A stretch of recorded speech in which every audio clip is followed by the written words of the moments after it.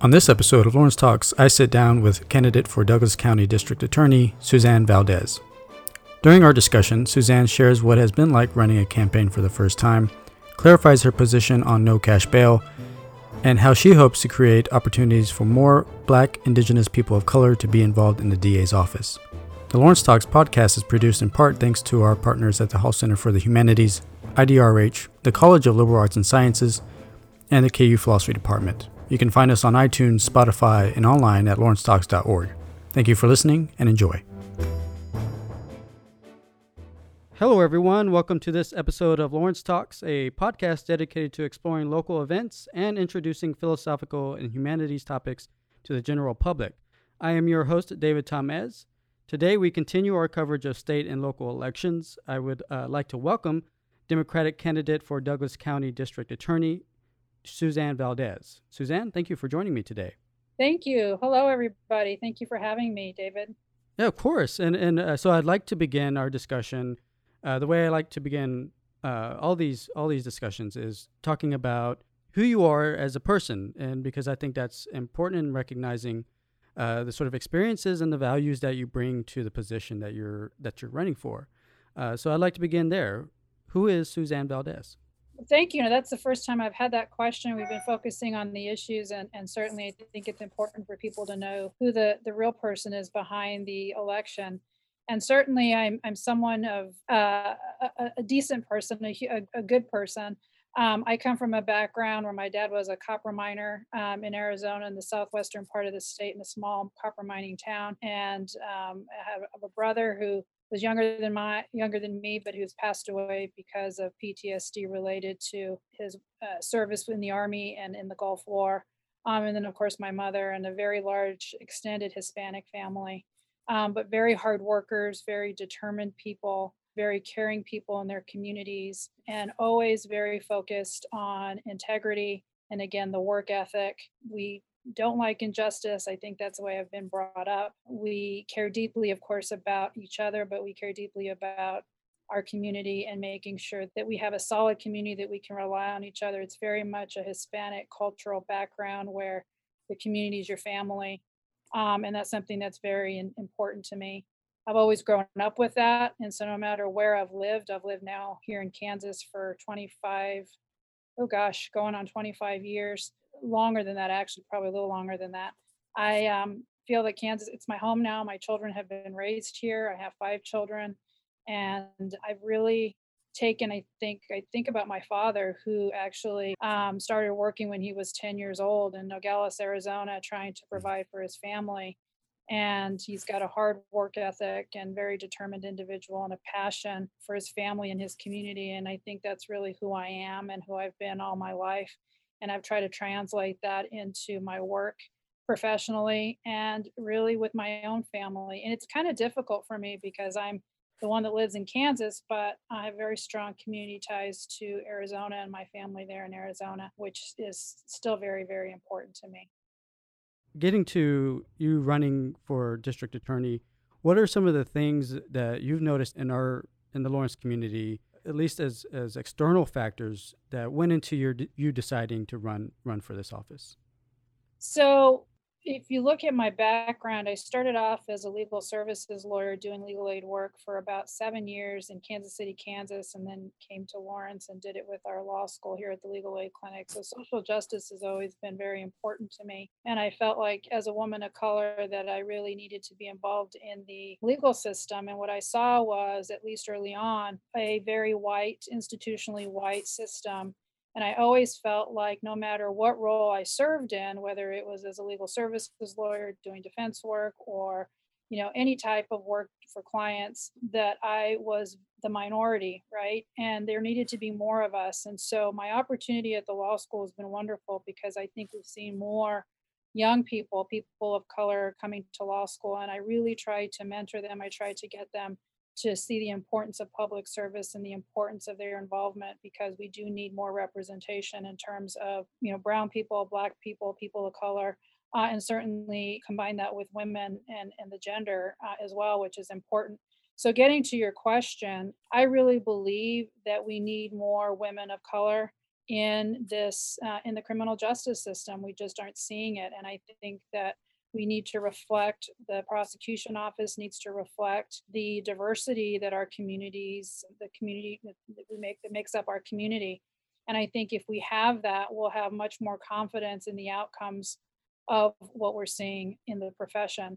And that's one of the reasons that I became a prosecutor as well, is I really wanted to get in there and understand, why is it that people of color are charged? Why is it that our jails are full of people of color? Why do we have a mass incarceration problem? Is there any way that I can make a difference? And I believe that I have. I've made a difference in trying to advocate for alternatives to prison, for pretrial release programs, for trying to get people on a right path to being productive members of our community. So that's something that's very important to me, and one of the reasons that I ran. The other reason that I will say is that I really want to encourage other women and women of color to run. We need more of us in public, serving in these public roles and these elective roles, because I think that those voices need to be heard. And then, the last couple points I'll make is that the local government decision in terms of who you elect for these positions, they're really people's jobs, are so vitally important to government and to voting and to voice, and your vote counts in this election. And so I really wanted to get that out there, and I think this election has shown. I mean, just look at the numbers of people who have registered to vote and who have requested advanced mailing, the mail-in ballots. This is great, and I want to assure people that the vote matters. And then the last thing I will say is, I really want to be a role model for my children. All of them, I've got 5 of them, 4 within the young voter range, and I wanted them to understand the local process. And I sensed some apathy, and I wanted them to engage. And I think that I've gotten young voters to really engage in this process, and I hope that they do and realize that their vote does matter. And in the regarding your point about getting more people of color and especially women, BIPOC, Black Indigenous people of color involved in the process, what sort of impediments have you recognized? And I guess speak a little bit more about that. What sort of impediments have you recognized or noticed that are sort of keeping them from being more involved, or I guess structural impediments? And then there are also, what are some of the, I guess, cultural maybe impediments that may be discouraging women of color from being more involved? One thing that I've learned about this process, filing for office, is my motives were always in good faith. I really believe that we needed change. I really felt like I have the record to make that change. I believe I worked really hard for my record. Having grown professionally for the last 24 years and 27 years if you count legal education, those structural impediments have always been difficult for people of color, and when you're a woman and a person of color, even more difficult. There's a saying that goes around among women of color that it's like, if there's a strike because you're not white, there's a strike because you're a woman, there's a strike because you're a person of color. And I think that that's true. I mean, we always have to work harder. I feel like we always have to work harder. We have to prove ourselves. And so when I entered this race, I felt like I had 25 years almost 25 years of legal experience, and I had a proven record. And what I found was that the election process is, you're vulnerable. You put yourself out there for criticism, and criticism oftentimes can be unfair and can be posed in a way that really goes to the core of who you are. So I've really struggled with that. And honestly, when people are not informed about the issues and people aren't informed about the candidates, and can make pronouncements, especially on Facebook and social media behind a screen, that just isn't fair and can be cruel, that really discourages individuals to put their name into the ring. And it's been a very difficult process for me. But I believe in what I'm doing. I believe in the reasons I'm doing it. I am acting in good faith every day of my life. I've tried to do that. And so I'm going to continue to try to do that. But yeah, so to your question, I mean, I think there's some systemic barriers, but I also feel like it's the gap between sort of the qualifications of the individual to ultimately getting the job, right, is fraught with so many impediments, including the uninformed voter, just people who are mean. We're in a culture right now where we can't even have dialogue about the issues. Everything's personal, and people make attacks that just are very gratuitous and vicious and mean. And that's been really difficult. And I think at the end of the day, when people say to me, "Would you do this again?" I don't know if I would have. I mean, to be honest with you, it's been really difficult. And I guess that's bringing that topic up of sort of public discourse as a DA, uh, or if you were to become a DA, how would you at least work within your role to, I guess, help that situation or improve that situation in terms of dialogue between elected officials and the public? Yeah, no, that's a great question, and one that, my record has shown, that I am a collaborator, I'm a communicator, and to use I think it's sort of a saying that's at least in my family. We bring people to the table, literally and figuratively, right? We eat around the table, we talk around the table, we debate, we disagree. I mean, that's part of my culture. That's part of, but we, at the end of the day, it's about being around the table. And so when you think about that analogy and translate it Mm. to who I am, that's really who I am and what I've done. And I think that's one of the key pieces of what we're missing here in Douglas County is that lack of communication, that lack of collaboration and communication, all those things to get people to the table so that we can come up with solutions. And one of the things that I've learned about during this election that's really been a blessing is that there are so many people who care about this community in ways that align with my interest in terms of social justice, sexual assault, all of racial justice, of course, all of those things. And we really want to move our community forward. And so I really believe I'm one of those individuals that has tough conversations because I've had them all my life. And so that's the role of the district attorney. And so I wanted to draw a distinction between that as my strength in terms of my leadership and just making the distinction in terms of the difficulty of running for public office where you're trying to engage people about the issues, you're trying to understand where they're coming from, and they don't engage. Instead, what they do is they just make attacks without being informed. So there is a clear distinction. And I really feel that in my role as district attorney, with the stakeholders that are going to be involved and that want to be involved and want to be at the table, I think those discussions can happen in a way that is respectful, that is courteous, and that is really focused on coming up with solutions for our community. And do you plan to, I guess, create a formal way of bringing people to the table, I guess, within your role, or is that more something you expect to take place more naturally or organically? Sure. No, and I think it's both ways. We have the CJCC, which I was just on there listening to their meeting today. And, that's formalized by the county commission, which is great because it's getting stakeholders appointed in the body to really talk about issues related to criminal justice and possible reforms, including, of course, racial injustice and the overcrowding of the jail. So it's that kind of formalization, but it's also the organic kinds of conversations that you have with people. Just to give you an example, Kansas Appleseed, who I talked with, it seems like a long time ago, but certainly during this campaign, I mean, they've amassed an amazing amount of data on certain issues that is so relevant to reform. And if we can somehow come up with either a formalized way of doing it, which I intend to do, because I think that gives credibility to what it is the DA's office is doing, but also these informal, more organic conversations where we're data sharing, where we're looking at what information people have collected, bringing it together so that we analyze it in ways that are constructive and that we can put together a community plan for how we're going to look at these really tough issues. That's something that I really want to be a part of and really want to serve a leadership role in. And you, in this next question, you sort of touched on a little bit already, but I wanted to ask it a little bit, maybe more directly. I think what this election regarding the role of the DA has shown is that there are some questions about, or what people expect from a DA within that very specific role. So I wanted to ask you, what do you consider to be the scope of the county DA's position? And I guess you can put this in the context of advocating for policy change at the state level. Is that something you find within the scope of of that position?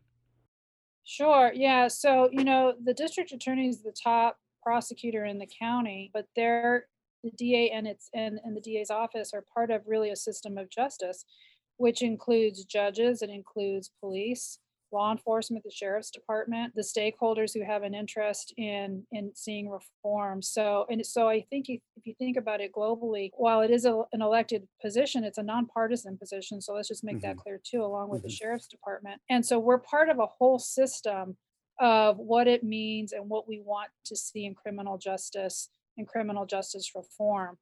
And so I think for a long time, for a while now, and that's one of the reasons that I'm running, is that there's been a lack of confidence that the DA is taking some leadership roles and certainly communicating with all of the pieces of the wheel, if you will, in the justice wheel, to really collaborate and think about reform. And when we talk about progressive ideas, those ideas come from having these conversations. And these include making policy arguments to the court, I mean to the legislature. Let's keep in mind though that the district attorney is required. We've got laws that are in place that the legislature has passed, good, bad, or ugly.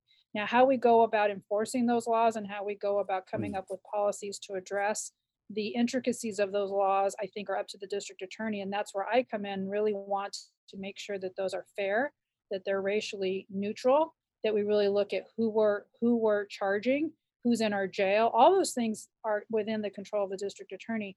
But we do have the what I call sort of the framework of laws that are we're required to follow. So yeah, I think that it serves a role of enforcing the law within certain policies and guidelines that are put in effect, certainly with collaboration with stakeholders and all the stakeholders that I've just talked about, to come up with something that's workable for our county and makes sense. But also understanding that, yeah, there may be laws, for example, the idea of no cash bail. Well, we have cash bail required by the Constitution and by law. So you can eliminate it. The DA cannot eliminate it unilaterally, Mhm. right? So what can the DA do? And I think that was one of your questions about, I haven't taken a position on it, and I actually believe that I have. My position is that for serious felony crimes, we just had a couple days ago, someone was charged with aggravated battery of a shooting here in Lawrence. So someone who had a weapon and shot the gun, is that a violent offense? It is. And is the community safety at risk? And I believe it is. Should bail be put in place? The answer is yes. And constitutionally, it's mandated. Now, low level offenses that are nonviolent, where there's no reason for bail to be set, my position of the district attorney's office would be to allow those people to be allowed on their own to appear, right? By providing notice to appear, or an OR bond, which is an own recognizance bond, but not put those individuals in jail. So that's my position. My position is violent offenders. We need to ensure community safety, and that's important. But everything else, I am wholeheartedly support allowing those cases and to argue for it to be the policy of the DA's office not to require a bail amount. Now, keep in mind that it's up to the judge ultimately to decide how if bail is going to be ordered or not. And if the issue is on a policy perspective, whether we want to engage the legislature to change those rules and change the law on that, and that's something the community wants the district attorney to be involved in because they feel strongly about that. I am absolutely on board with that and serving that role. Yeah, and that was sort of the sort of follow up question I was going to have is that what, as you mentioned, the way it's set up in Kansas, from my understanding, is that discretion is given to the judge to decide bail based on the crimes that the person is accused of. And so, to what extent can the DA get involved in that deliberation? So you're right. The district attorney has a lot of power in the charging function. You charge someone with a crime and it can change someone's life forever. And if there's anyone who appreciates that, in fact, it was my sort of my primary interest in getting involved with the study of prosecutorial ethics, is I saw a lot of law students, law applicants actually, folks wanting to go to law school who had a criminal record, right? And so in the admissions process, they had to explain themselves over and over again for being charged with a minor in possession or something that was seemed to be sort of an indiscretion from their youth. And it really got me thinking about charging and right, if this person had been charged or not been charged, how would this have changed things? And so you're right, the charging function matters a lot. Keep in mind also though that oftentimes the district attorney's charging function is reactive. In other words, the individual may be booked over the weekend for, let's just say, an altercation at a bar. Police go in, they do the arrest, and then under law, the DA has to charge. So it's really like we've got this bad set of facts. What do we do with it? And then we got to move quickly to get the bond set and whether to identify whether this person's going to be released or not. So there's a lot that's going on in a very, very short period of time.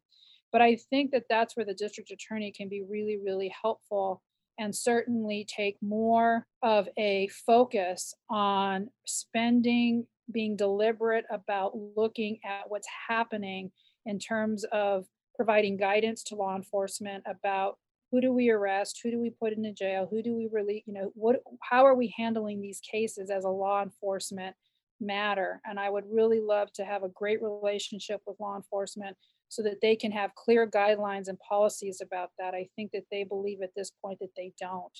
And so they say, if I could just get clear direction on whether the prosecution office is going to be filing these cases or not, that would be really helpful to us. So I think it starts there and it starts again with that collaboration.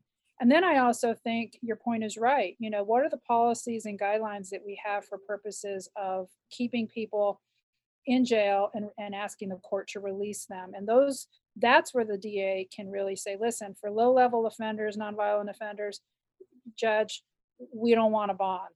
Court's going to decide what the court's going to decide. But if you have clear parameters on that, I think we're going to start to see a culture where maybe, we can get people to be on board with that. And then, there are some programs that are out there, the pretrial release programs, although I think there's some problems with those, with that program, and that there's a lot of conditions that are placed upon individuals in order to get out, not be in jail, that are so onerous that it's almost like being kept under a very tight, tabs by the district attorney that sometimes some people just can't follow through on, and then they end up going to jail because they didn't do what they needed to do for pre-release. So I really feel like we need to look at what we're doing, what the DA's office is doing, and come up with some streamlined guidance so that the prosecutors know what to advocate for and that law enforcement knows what they need to do on their end to keep the jail population where it needs to be, only keeping the violent offenders booked in when we have situations that call for that.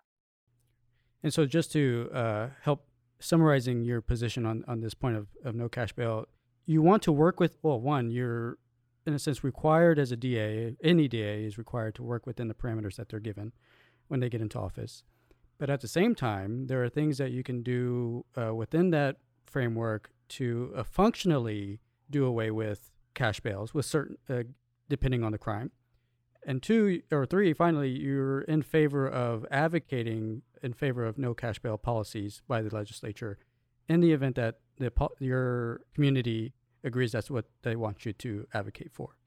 Sure. And I think just to clarify your second point in terms of advocacy, I believe this community, if there is a violent offender who is shooting someone, killing someone, murdering someone with a gun or any other weapon, taking someone's life, we're not going to want that individual out without a cash bail. So violent offenders, believe me, my guess is that the community is going to say, no, we want to make sure that there's a bail imposed. Now, people can make that bail. We saw that happen in June where we had a violent offender in the Douglas County Jail and his bond was set and he was able to bond out, and he went to Overland Park and shot a police officer to death. So the cash bond is there as a sort of a protection, if you will, but that's people can make that bond. He did in this case, and we had an unfortunate consequence of that. But at least it's a protection to keep violent offenders in jail for maybe even a short period to help de-escalate a situation and to keep our community safe.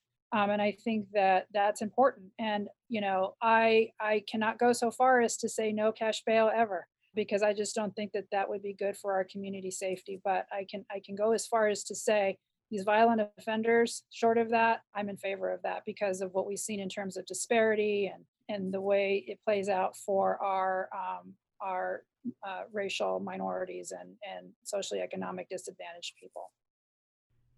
And so great. Thank you for that. Thank you for those clarifications. This next question has to do with you mentioned data analysis and data sharing as one of key drivers or one of the things that you definitely want to bring into your role. And certainly I would agree, most people would agree that data is great in determining what one ought to do in particular cases. But at the same time, data cannot always give a clear answer as to what we ought to do in a given case. So one way of bridging that, or the main way of bridging that, is talking about values and talking about what the good is that we're aiming for in a particular case. What are the values and I guess ideas of what the just thing to do is in a particular case? What are those ideas that generally that you bring to your decision making? Yeah, so you're right. The data and the information that you gather, you put into sort of analysis, and then what you end up with is as good as the information that you put in it, right? And how do you get that information? How do you gather it? How do you value that information? Do you value this information over that? And you're right. I think it's a call based on your value system, right? On what you want to sort of ultimately look at. And so you're right. I think a lot of it's putting the cart before the horse, and you have to figure out what is it that you value so that we can then really get down to, brass knuckles and figure some of this stuff out together. I do think that we're in a state in our world, in our society, where there needs to be some evidence-based decision making. And so this is why I talk about data and collecting data. Because I think that's what drives people ultimately to move in one direction or the other, depending on the context. So you're right. I think that when we hear stories from people, when we hear people's experiences, when we understand the impact that the criminal justice system has had on people of color, on Black Lives Matter, all of that, right? We see it, right? We know it, we see it, we experience it, but how do we quantify it in a way so that we can come up with these numbers that make sense? Probably the best example I can give to you is the data that was recently released by Dr. Matt Cravens with the CJCC, where he was talking about the numbers of Black inmates at the Douglas County Jail and how it far exceeds the national average. And certainly, he made comparisons to our population, and it was just stark. I mean, it was just, wow. We know that our jail here has got an overwhelmingly large number of Black inmates, right? And it was so striking that we're all reacting to it like we should be. But how did we get there, right? How did we get to those numbers? How we got to those numbers is we had the last couple months. We all know that racial injustice has been going on for hundreds of years, but it took the protests, it took George Floyd and the whole list of other of our Black family and community members across the country to die for people to finally say, we value that, and now we got to look at this.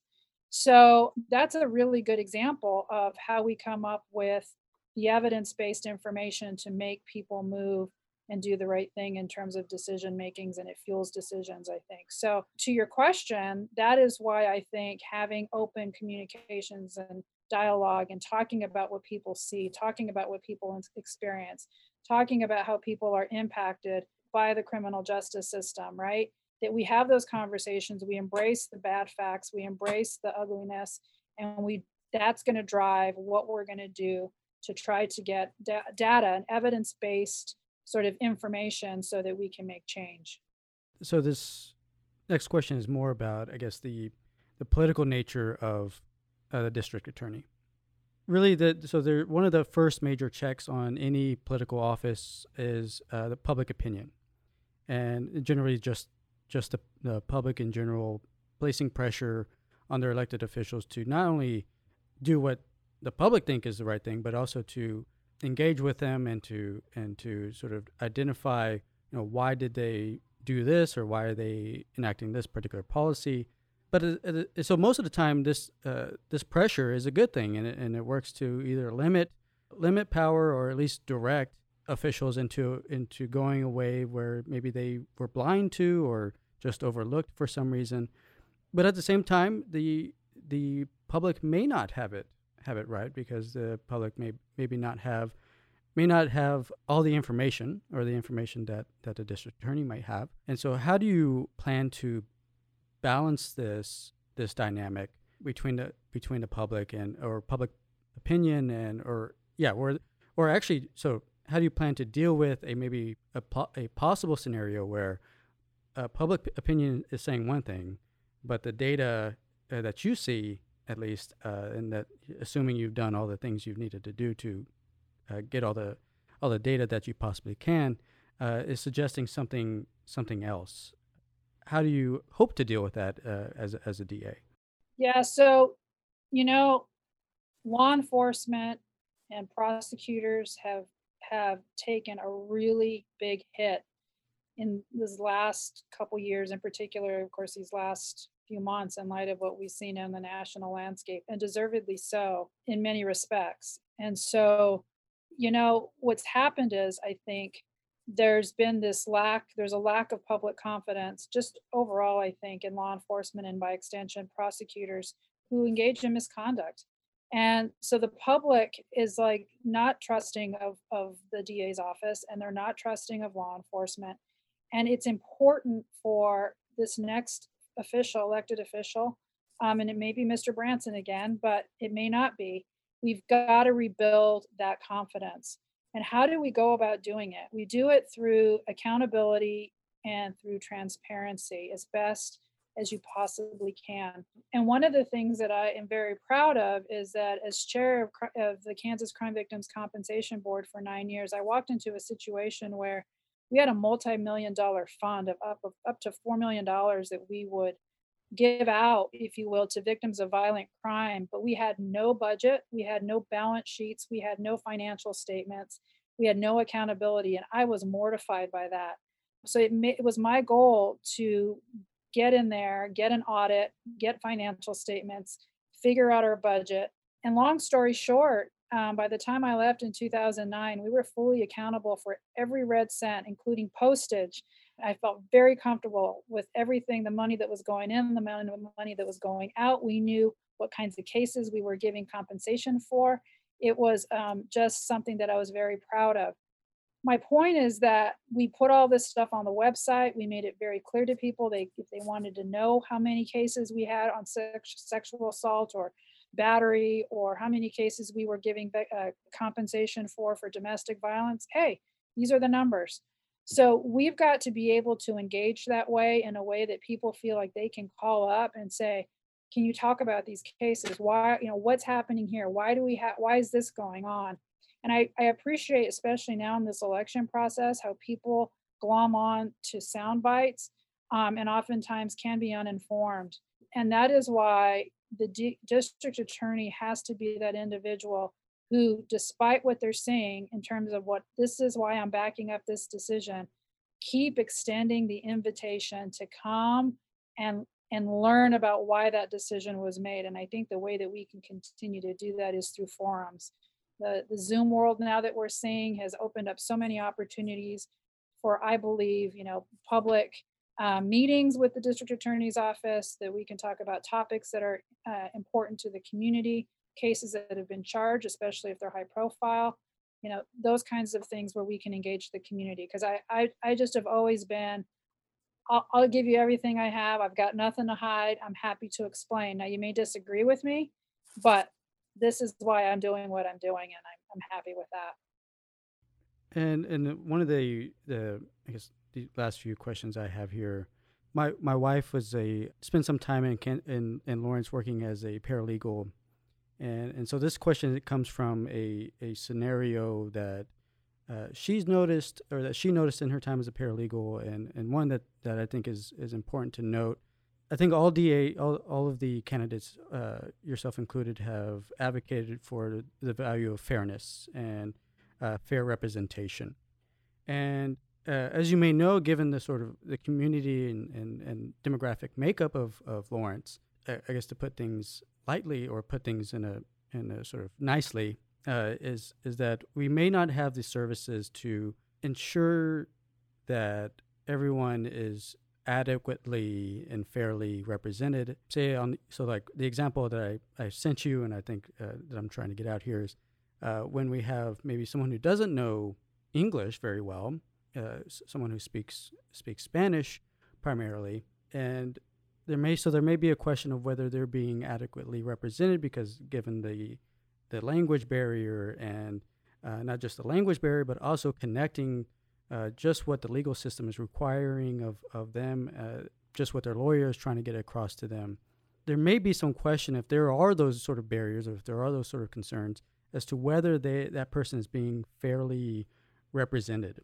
So what are some things as a DA that you can do in responding to those situations, whether it's someone on the defense side or someone that's on the victim side, whatever side that they're on? Is there anything that the DA can do, whether it's within a particular case or even or more broadly as in terms of policy, that can deal with those sort of situations? Yeah, no, that's a great question. One of the things that I dealt with in as crime victims comp chair is we have a rule that in order to, and it's a statute that guides how we give compensation. But one of one of the things that has to happen is either the victim has to cooperate with law enforcement. And to your question about Spanish speakers, what we found was that some Spanish speakers, well, they don't understand English, number one. Number two, some of our Spanish speakers who were victims of violent crime, didn't have documentation to be in the US. So they were worried about that. And there was lots of reasons why they just wouldn't cooperate. And so, what happened in those cases is, well, we had board members who said, well, we just have to deny compensation. And I said, no, no, no, no, no. We're not going to do that. We are going to acknowledge that these are the reasons why someone may not cooperate with law enforcement. Okay. Mm-hmm. And what we're going to do is we're going to engage that individual and we're going to figure out why. And and oftentimes we reach out, we get advocates to come in who could help folks. And we resolved it in a way that made sense for that individual. Now, the system itself is not fair, right? Because the law says this, and the folks in law enforcement interpreted it that way, that this individual wasn't cooperating. Another example is, why do young Black youth run from police when the police just is cruising by? Well, because they're afraid. Because who knows what's going to happen if the police officer stops this kid, right? So there's reasons why people react. They're cultural. It's the racism. It's all those things that we've seen play out recently. And so I think the key part in all this is to acknowledge that it happens. And for someone in the district attorney's office, in my position, if I were elected, to say, this is happening and enough is enough, we're not doing this anymore. And I don't have all of the solutions, but what I can do is I can say, we're not doing this anymore. And we're going to engage and we're going to figure it out, whether it means deploying multidisciplinary teams, whether it means ramping up on resources to get, for example, in this example of Spanish speakers, someone out there to be a part of addressing a situation that's come up with law enforcement. It comes down to acknowledgement, it comes down to training, and it comes down to holding people accountable, that fairness is our goal. And we've got to come at it from these angles, and we've got to have someone who cares about it. We've got to have someone who's experienced it. Having my own family and my own, very close family involved in the criminal justice system, treated unfairly, and of course, Black Lives Matter and all of that. But we need to be able to say, this isn't going to happen anymore, not on my watch. And beyond sort of specific solutions, I can tell you that there are people who want to come to the table on it. There's law enforcement that I've talked to have said, we just need training. We just need someone to say, this is what we're going to do. And they want to engage. And I believe that we need to get going on it, and we need to make it workable for our community so that we do have fairness.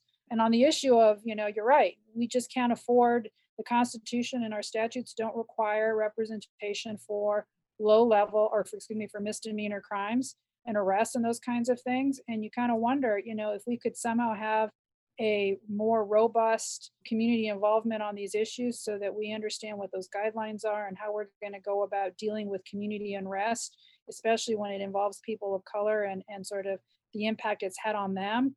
I think we can really go a long way to addressing a lot of the unfairness issues. Great, thank you.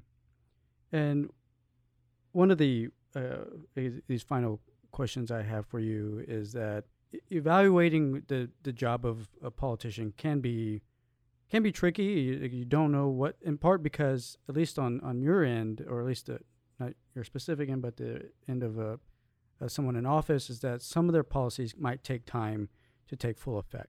But at the same time, you still, voters still need something to go off of, still need something to base their decisions on in evaluating your job. By what metric do you think is fair to judge, or do you think a district attorney should be judged on? And how do you basically hope to be judged when your term, where you to be elected, comes up? Sure.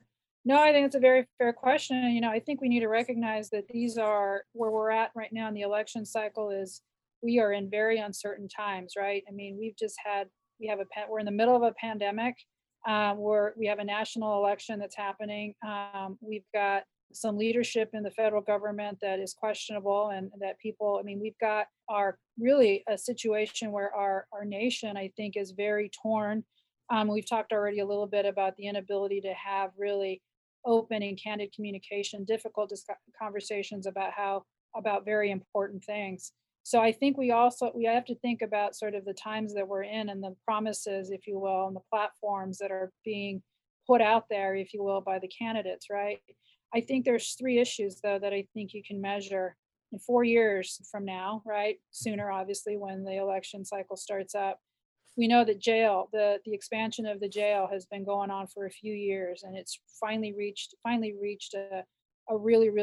reached a really difficult, like a point, right, where we're going to have to decide one way or the other. So it's a not a breaking point, but certainly it's hit a very top important. We're to need to make a decision on that. So the expansion of the jail, and that's important because we've seen mass incarceration throughout the country. We know what our numbers are. They're not good. We know who's in those jails. We know it disproportionately affects racial minorities, et cetera.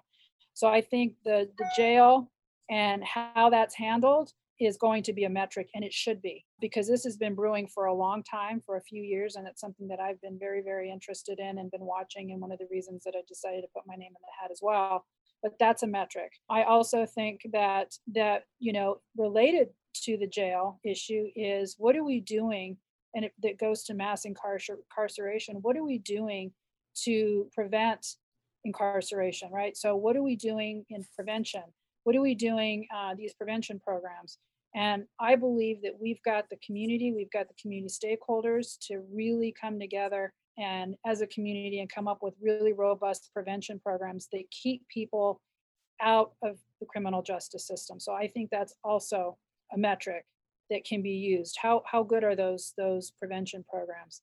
And the last thing I would say that is a metric is, what is the success of the specialty courts?